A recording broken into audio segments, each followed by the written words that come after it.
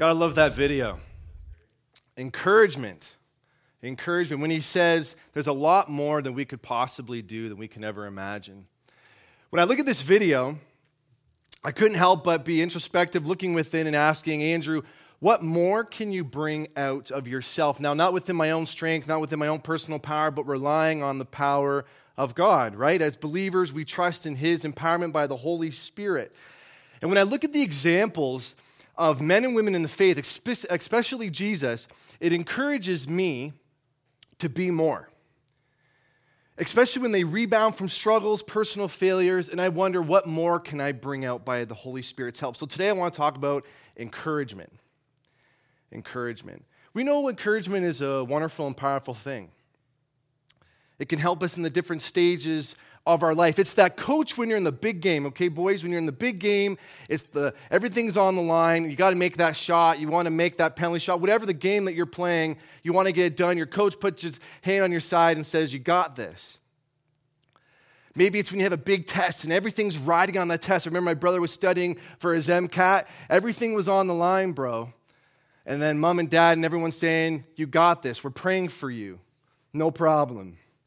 It's also in the time of great loss when you're experiencing those issues and someone comes alongside of you and says, I'm praying for you. And then last year, when I lost my dad, it was the power of friends, church family, and others who came alongside and were talking and all these well wishes and saying wonderful things about my father. But the most important thing was he's with Jesus. What an incredible source of encouragement. We all need encouragement, don't we? In the different stages, circumstances of our life.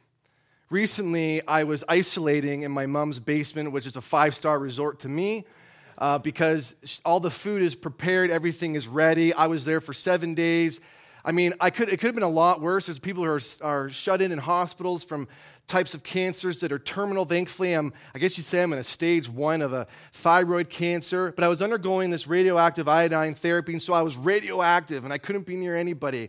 I didn't turn into the Hulk, which would have been really cool. I didn't get any spidey sense or something either, but it was an interesting time because my mom cared for me so much. It was kind of cool. She said I was the voice from the basement, and it was neat being back home. Home is always home. Home is sweet home. And I'm so thankful for that, Mom. Thank you for the encouragement you brought me.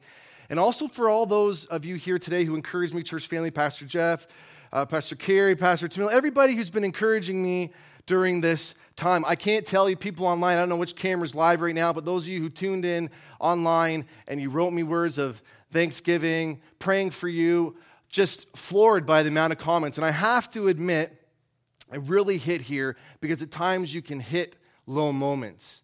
Because you start thinking, you start second-guessing what's going on, God. And yet these encouragements help because it realigns your focus.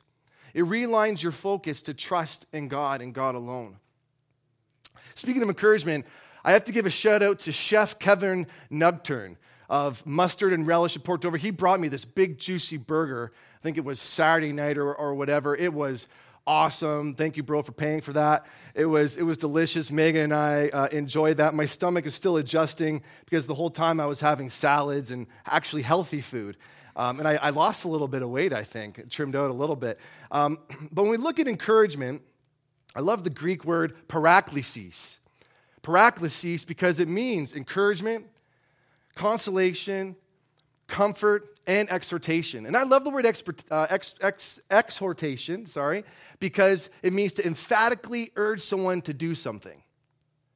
Emphatically urge someone to do something. So it's a form of encouragement, right? To keep on keeping on. It's a nudge. It's a loving reminder to keep on all season with. And remember the word for today, paraklesis. Paraklesis. I want to stress that it's also how we live that's the source of our encouragement. When you look at that video today, it's inspiring. It's encouraging. That man who had the cancer, you could think, oh, his life's over. He could have just packed it in and just gave up, maybe even had assisted, a suicide or whatever the terminology is. But he didn't pack it in. He was determined to walk again. And so when we land here today, it's my desired prayer for you and for myself that we'll know our impact. We'll know our impact, committing ourselves to be a people of encouragement who are loyal to the faith, because what we do and say matters. And we need encouragement. I'm hoping Megan's going to put this image on the screen. During COVID, we're in this isolation craziness. This is a picture. I don't know if it's a joke or not, but they're having Thanksgiving in the United States. And I saw this from Pastor Tim from Bethel and Sarnia. Thank you, Pastor Tim, for sharing this image. It is hilarious. We need encouragement in today's world, don't we?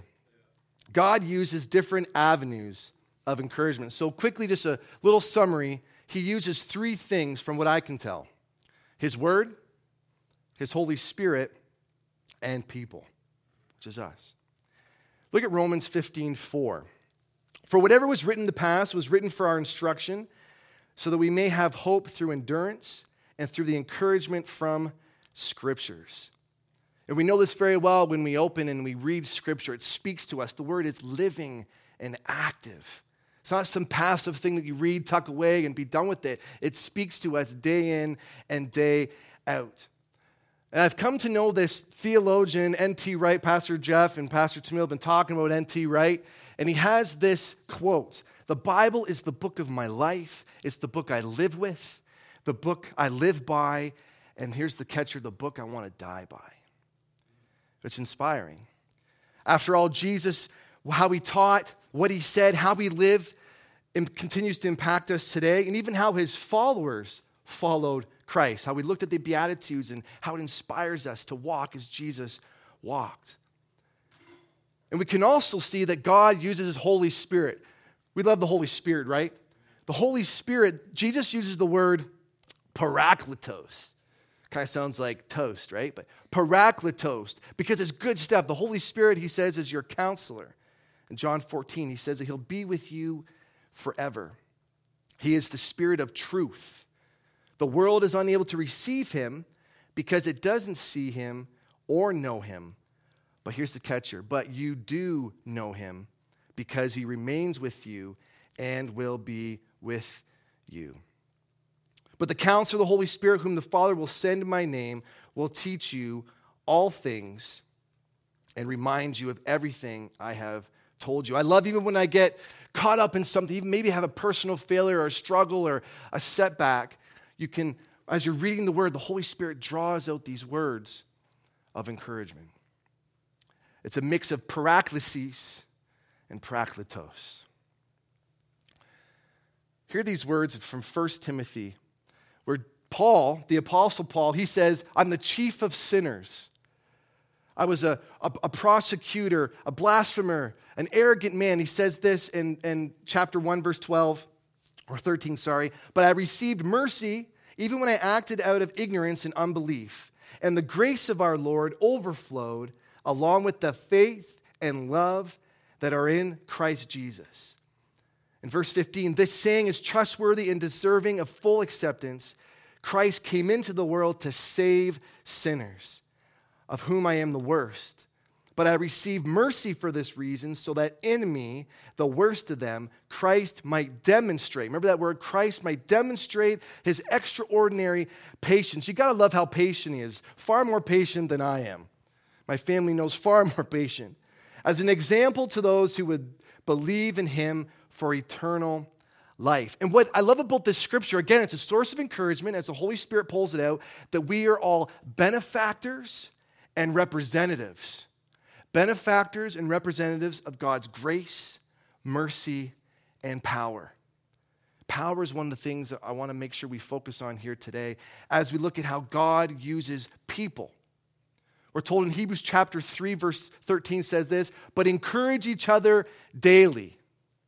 Encourage each other daily while it is still called today, so that none of you are hardened by sin's deceptions. We have an opportunity to take advantage of every day to be encouraged through the Word, but to encourage others. This is something that I'm learning. This is something that I'm desiring to walk more freely and powerfully in. And it got me thinking, you can probably agree, we can all take encouragement for granted. Telling you again, when I was isolated in that basement, as much as I love that finished basement, I have my own bathroom and all these treats, or I didn't get treats this time, but healthy food, it's awesome. But wow, Mom, it was so awesome. And John would call me, how you doing, bro? And having a physician in the family is wonderful because you can go over medical stuff, and if you're second-guessing things, there's a calming reassurance of what's going on, and you can come to a good, educated decision on what you should do next. And my father always said, get all the facts, and trust in the power of God. Speaking of encouragement, when I was at my lowest moment, now, Mommy didn't know this. So, we had conversations, but it was over the weekend. This message was already drafted. I told my mom, I think this is what is on my heart to talk about encouragement, specifically being spiritual mothers and fathers to people, encouraging. She said, that's a great word, Andrew, absolutely. But I was having these moments. And sure enough, because God, by his Holy Spirit, uses people, I got a phone call. Now, I got a phone call from one of my dear friends. He's a lot older than I, but he looks great. Pastor Todd, if you're watching this today, you look great, man. You're fit, wonderful man. He's a pastor out at Dream City Church in Phoenix, Arizona, one of the larger churches in America under leadership of Pastor Matthew Barnett, Luke Barnett, the whole Barnett clan. So he calls me and he says, you're on my heart. You're on my heart, and I want to call and encourage you and see how you're doing. And I'm like, well, there's some affirmation if you need it. This word is timely. It's speaking directly to me, and I hope it's speaking to you too here today. This man that I admire, incredible preacher, no one can illustrate like him. Wow. If you could ever go online, go on YouTube, Pastor Todd Matchett, Phoenix, Arizona. He embodied paraklesis. He encouraged me, he consoled me, but he also urged me to stick to the course. You know who God has called you. You know the God who has called you. He's faithful. He's going to work this thing out, even when we don't understand why it's happening. And so today I want to turn to our passage in 2 Timothy chapter 1. We're going to look at how the Apostle Paul, one who learned teaching directly from Jesus Christ himself, we're going to see how he was a source of encouragement for a young man named Timothy. So the year is 67 AD. Emperor Nero, the crazy king, is on the throne, if you will. He's wreaking havoc in Rome. Roman emperors were known to withhold grain and other things in order to gain favor with the people that, oh my, there's a grain shortage. And then the emperor steps in and says, no, don't worry about it. I got you covered. A lot of times they would go after their own citizens and just make their life miserable. In this case, Nero was going, we know, he's going after Christians. He's burning them by making them their own real-life jack-o'-lanterns. He's throwing them in the Colosseum, and these gladiator games are being torn by lions. It is mayhem. And so in the midst of all this, Paul is in prison because he's been preaching the gospel. Before he was under house arrest and free to go and come as he pleases, but now he is in chains. He cannot freely go, similar to when I was at my mom's, although she could open the door a little bit and I could walk through. But anyway, Paul, he's lonely. And the tone in this letter is he is lonely. He longs to see Timothy. He longs to see the people in Ephesus of whom Timothy is ministering to. And in the midst of his difficulty, Paul still realizes he's a spiritual father, and he is ministering to this young Timothy who's on assignment in Ephesus. He's Paul's apostolic representative, which means he bears the full weight of authority. And he's been given many instructions, specifically to teach the believers there how to conduct themselves in the church of God, how to live a life that honors God, trusting his power, trusting in his grace, trusting in his mercy, and the whole 9 yards. And so I can imagine, as I'm reading this letter, as a young minister myself, and I still consider myself, 35 years young, that Timothy was undoubtedly thankful for that encouragement, for that paraklesis that Paul's letter would have brought him. In this letter, as I said, Paul encourages Timothy to be loyal in the midst of what I like to call waywardness. I know it's in Scripture. I just think that word really covers it. It's speaking of those who are departing from the truth, the power of the gospel, pushing that aside and aligning themselves with myths and spreading myths, false so-called truth. Now, majority of Christian scholars, from what I understand, hold that the myth that Paul is referring to and what he's urging Timothy to avoid was the agnostic belief. The agnostic belief. And bro, as I continue, I'm going to ask you to get my water for me because I am thirsty. So, agnostic belief says this. Now, I read through a bunch of different texts and stuff, and I hope I got this thing summarized, and for sake of time, I'm just going to read this paragraph. Oh, just the water. The coffee would be bad right now. And so it says this: they hold that God is unknowable, transcendent, a divine, unapproachable light. Thank you, bro. A divine, unapproachable light who exists in the realm of light. He is also superior to any lesser deity, of which I believe there are 4 different lesser deities. This unknowable God is also non-existent in the human material world in which we live, as he belongs to the realm of light. And as such, humans are seeking to be freed from their imprisonment in the physical material world by the way of special knowledge called agnosis of the divine transcendent being, and that through agnosis, okay, I hope you're following this, the human immortal soul, the human spirit, which they believe is divine, is freed from its imprisonment in this physical world to then enjoy the divine realm of light. And until they enter into this place, this state of agnosis, this will not happen. And so they're prisoners. And Hymenaeus and Philetus were proponents of this belief, of which Paul is talking to Timothy in both 1st and 2nd Timothy, in both letters that he addresses to Timothy. And in the first letter, he tells Timothy, keep away from such people, keep them from teaching these strange doctrines that are centered on fruitless discussion. He goes in 2 Timothy chapter 2, verse 18, they have departed from the truth, saying that the resurrection has already taken place and are ruining the faith of some. I love that it just says some. Thank God that people weren't getting on this crazy train and shipwrecking their faith. He says this in verse 19, nevertheless, God's solid foundation, God loves something that's solid, it's a sure thing. It stands firm, bearing this inscription, the Lord knows those who are his.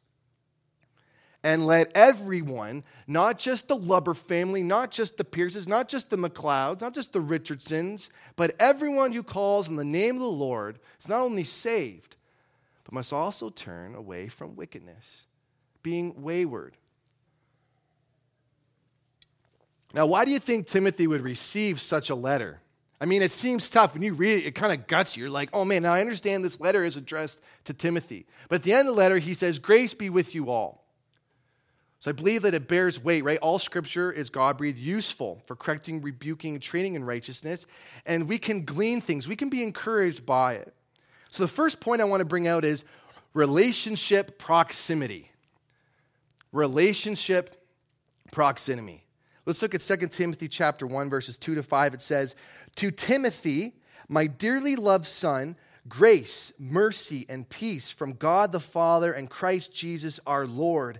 I thank God, see that? I thank God whom I serve with a clear conscience as my ancestors did when I constantly remember you in my prayers night and day. Prayer is a powerful thing. He doesn't stop there. He says, remembering your tears, I long to see you so that I may be filled with joy.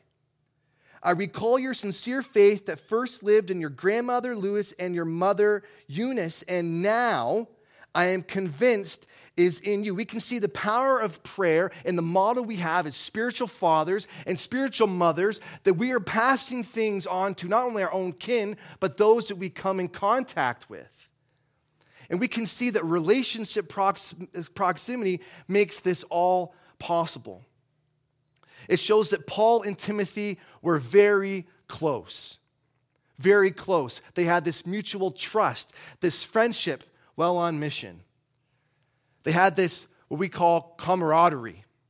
Camaraderie, that those in social circles, those who are within our social circles, are a source of encouragement. And so by proximity and relationship, Paul fully knew Timothy's character. Character is important. My father always said, Andrew, your character is so important. Character is part of the Holy Spirit, the fruit being developed in your life. He's replicating the character of Christ in your life.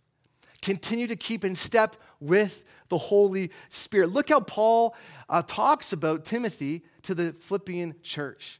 in Philippians chapter 2, verse 20. For I have no one else like-minded who will genuinely care about your interests.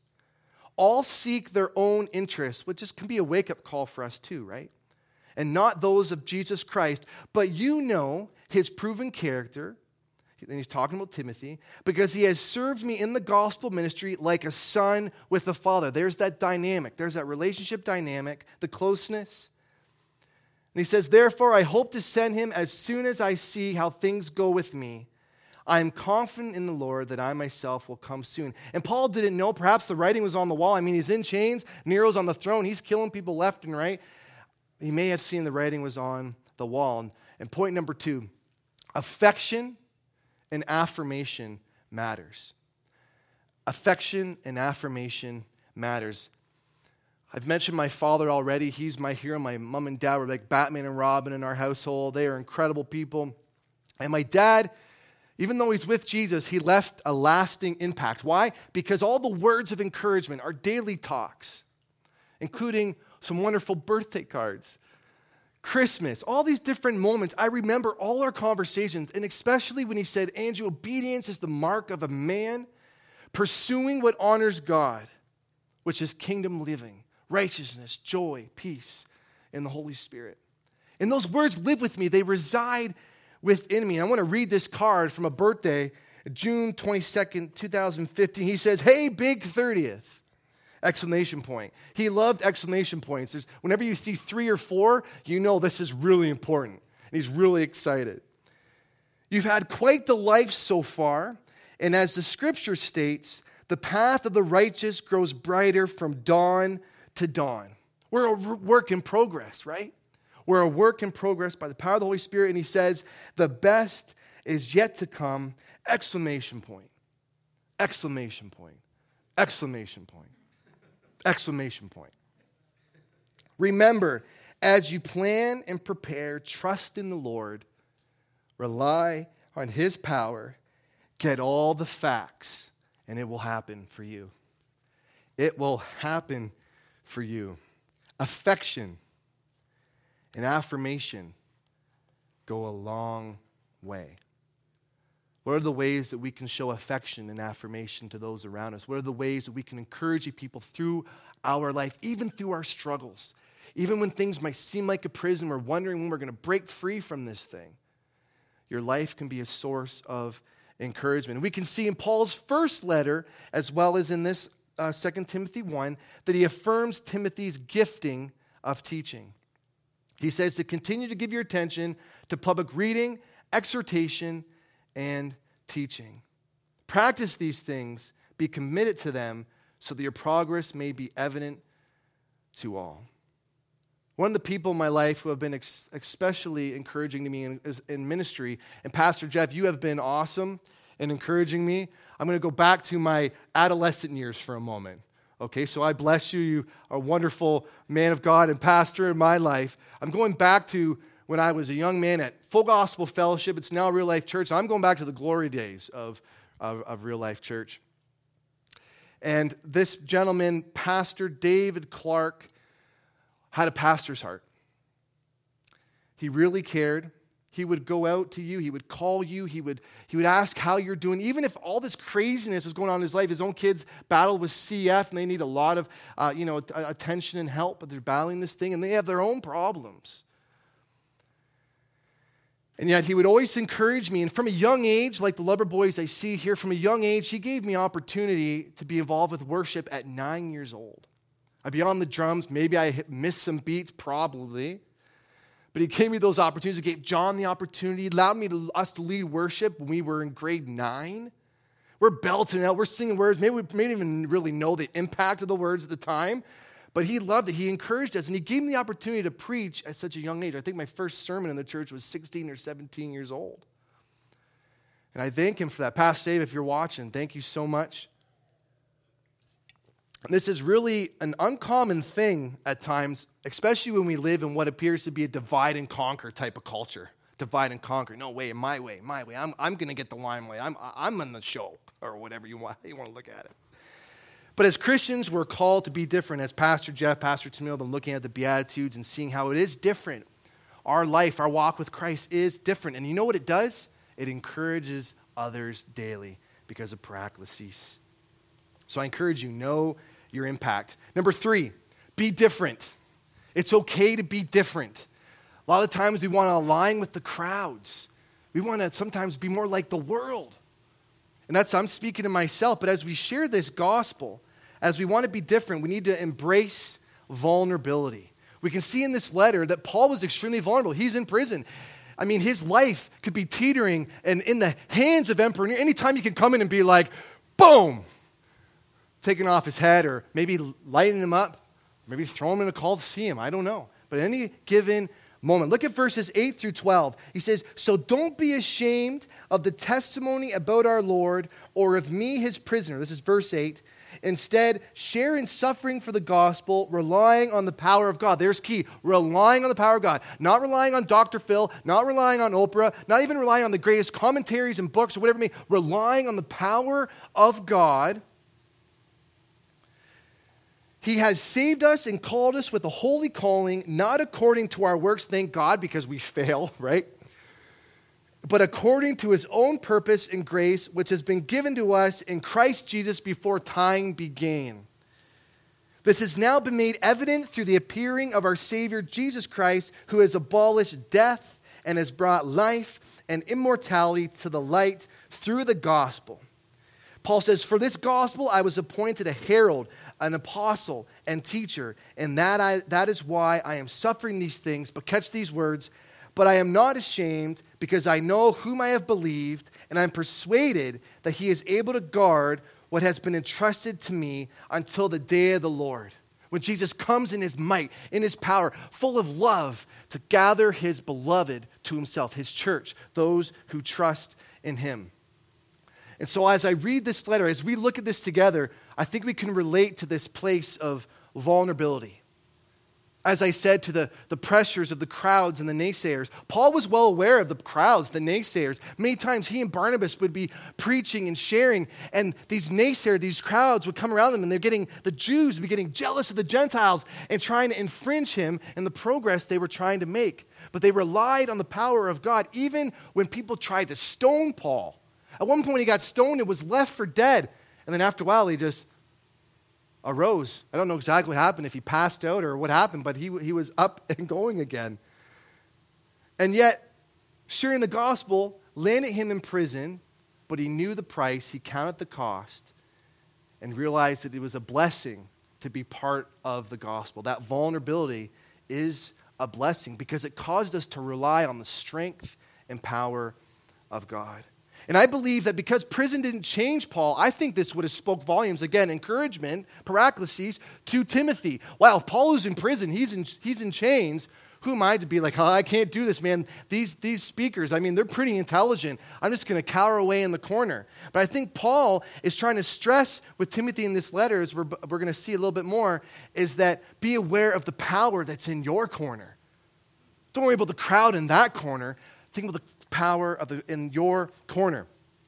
Isaiah 40 shows us that we'll all be hurt along the way. We will all be hurt along the way. It says this, chapter 40, verse 30, youths may become faint and weary, and young men stumble and fall. It's not saying like if, it's saying we do. But those who trust in the Lord will renew their strength. They will soar on wings like eagles. They will run and not become weary. They will walk and not faint. Know your impact. Point number 4. Be the catalyst. Be the catalyst. I looked it up. I remember this word when I was in Master's Commission, catalyst. It sounded really cool. What on earth does a catalyst mean? It means to precipitate change without being affected yourself. And so I'm going to word it this way. A catalyst in our circle is a person that precipitates a life-giving event. And that's what Paul's doing in the life of Timothy. I really believe that. Encouragement could be part of the kindling process, the stirring and igniting of our faith. Let's look at verse 6 through 7. Therefore, I remind you to rekindle the gift of God that is in you through the laying on of hands. This shows, again, the importance of a moment in time through affection, affirmation, proximity. He laid his hands on young Timothy and prayed for him. spoke into his life as the Holy Spirit gave him utterance. And he says, "For God has not given us a spirit of fear, but one of power, love, and sound judgment." And so quickly here, as we look at the word power, in the Greek, dunamis means power and strength to influence. Power and strength to influence. We can see here that Paul, again, as I said, is urging Timothy to align himself with the power that's in his corner. The power displayed through Jesus Christ. Look at, again, verses 9 and 10. We looked at it, that this power is revealed through the appearing of Jesus, who defied death and who brings life and immortality to light. The Roman Empire, as I mentioned, even in the pinnacle of their might with swords and armies, they had legions. You realize in one legion there were 5,000 troops, and they had legions at their disposal. And their most powerful weapon for publicly shaming people was the crucifixion. When a well-known, renowned general of Rome, Marcus Crassus, when he went after the rebellion slave gladiator Spartacus, after he defeated him and his army, there were 6,000 left. And usually they would take these prisoners, chain them up, and lead them into Rome so everyone could be like, huzzah, or whatever they're going to do, tossing petals and whatever else they have in their hand, maybe throwing chickens, I don't know. And they're really excited. But in this case, Marcus was set to make an example of them, showing the might and power of Rome through the crucifixion. And they crucified some 6,000 soldiers all the way along this major Roman roadway called the Appian Way. And there's even like this poem or song about this long stretch of road. It was 65 kilometers. And every so many feet, they had one of these poor slave soldiers crucified, hung that entire stretch of road, showing the power of Rome. However, when Christ went on the cross, they could think, we got him, this is done, we're putting this rebellion to rest. But we know that Jesus withstanded the cross. He allowed himself to be put up there, and we know why. For the wages of sin is death, and he covered us through his blood. Death had to be paid. But when we look at it, he didn't succumb to it on their account. It wasn't their power. It was of his own power. He said, into your hands, Father, I commit my spirit. He did it on his own accord. And I love this statement that Jesus makes. He says, I am the resurrection and the life. This is in John 11. The one who believes in me, even if he dies, will live. This is something that we all trust. This is something that we all hold on to as believers. And so in light of this power, what could we possibly be afraid of? This is the thing, honestly, that cycles through your mind. When you're dealing with cancer, I was just talking with Pastor Jeff, it's a word that it can bring tremendous fear. Now, yeah, I'm stage 1, but you always wonder the what if. Like, as I'm talking with John, we want to figure out how to get this thing to a reoccurrence number of 0. We're believing, we're trusting the power of prayer, and it can't help but think in the back of the mind, well, what if this thing went from like stage 1 to 2? Like, what if it started going through the body? And thankfully, it hasn't. And I believe the power of prayer is so important in combination with the medical professionals, which have been fantastic. But through this time, I couldn't help but think of this following verse that talks about the power of God. Check this out. Luke 12, verse 4. I say to you, my friends, don't fear those who kill the body and after that can do nothing more. But I will show you the one to fear. Fear him who has the authority to throw people into hell after death. Yes, I say to you, this is the one to fear. But we don't have to get caught up in that because we're in Christ. He's the guarantor of this gospel. He's the very power of God. And as Paul tells Timothy, for God has not given us a spirit of fear, but of power and of love and sound judgment. And for the sake of time, I'm just going to read out these other aspects that love, agape, is a strong positive emotion of regard and affection for others. We need to walk in that agape as we extend the power of God to others. I don't know if Pastor Smith, I don't know if you mentioned this quote when you preached on radical love. I can't remember who the author is, but he says, never the embrace of love without the torch of truth, and never the heat of truth without the warmth of love. The very fact simple, plain truth is Jesus is coming back, and he's coming for his church. He's coming for those who have placed their faith in the risen Jesus Christ, who has displayed the power, exemplified this power, and that we who trust in him will be carried up, caught up with him at the coming of the Lord. Know your impact. In closing, the late R.A. Torrey, who was a renowned American evangelist, he was a pastor, an educator. He once said this: "A truly wise man is he who always believes the Bible against the opinion of any man." Here's the quote again. "The truly wise man is he who always believes the Bible against the opinion of any man." I would rather take the Bible at its word over any finite human being, even over my own opinion. Even after what I've shared today, test these words. If you're online, test these words. The Bible says to test the Spirit. I'm acknowledging Jesus Christ as the risen Son of God. Go into your prayer closet. Go in the place where you can personally meet with Jesus and allow him to minister to you right where you are right now. Boys, right where you are right now, you can ask, Spirit of living God, speak to me in this moment. I want to know your truth. I want to walk in your truth. I want to be a living encouragement. I want to embody that encouragement that I have so received by the power of God through his Holy Spirit. Imagine if we took the word at heart, because you know what I can guarantee you? There will be a harvest.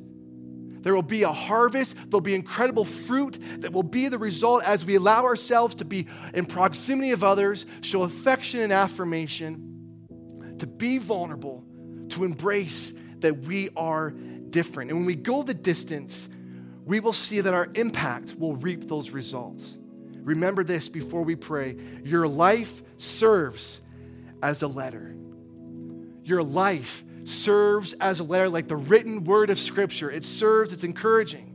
So as Paul encouraged Timothy, let us be encouraged by this statement. We have not been given a spirit of fear, but one of power, to overcome an influence, to love affectionately and genuinely, and of sound judgment, to be self-disciplined, honoring God with our life, knowing that he's with us. He's the power in our corner. We're not in this alone. We don't know what tomorrow will bring. So as far as today is today, let's encourage one another in the faith. Let's encourage one another in the faith. I'm going to invite you to pray with me as we align ourselves with heaven. Heavenly Father, thank you for today. Thank you for your written word, Lord, that you say will encourage us. Thank you for your Holy Spirit that speaks to us, consoles us, exhorts us, urges us to walk and keep in step with you. Heavenly Father, thank you that even when we fail, even in our struggles, that you are with us, that you guide us, you lead us, you empower us to be your witnesses, your ambassadors of your mercy and your grace. Heavenly Father, be with us today as we go into the marketplace, into our workplace, wherever we go. Lord, we thank you that your power, your love is with us, that you've given us a sound mind. Help us to tune out the world, the crowds, the naysayers, and Lord, say, good morning, Holy Spirit. Speak and work through me today. Thank you that you have purified my heart to become obedient from the heart, surrendering to your standard, your will, your purposes for my life. We love you, Jesus. Thank you that you're always with us each and every moment of every day. We give you the praise. We give you the honor that you so deserve. In Jesus' name, amen. Be encouraged today.